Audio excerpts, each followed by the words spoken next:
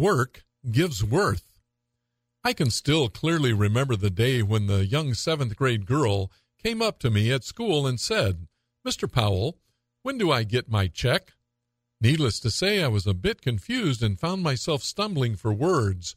"Check? What check?" I asked. She went on to say that her mother got a check every month and that she didn't work, so she wanted to know when was she going to get her check. I was simultaneously devastated and a bit angry.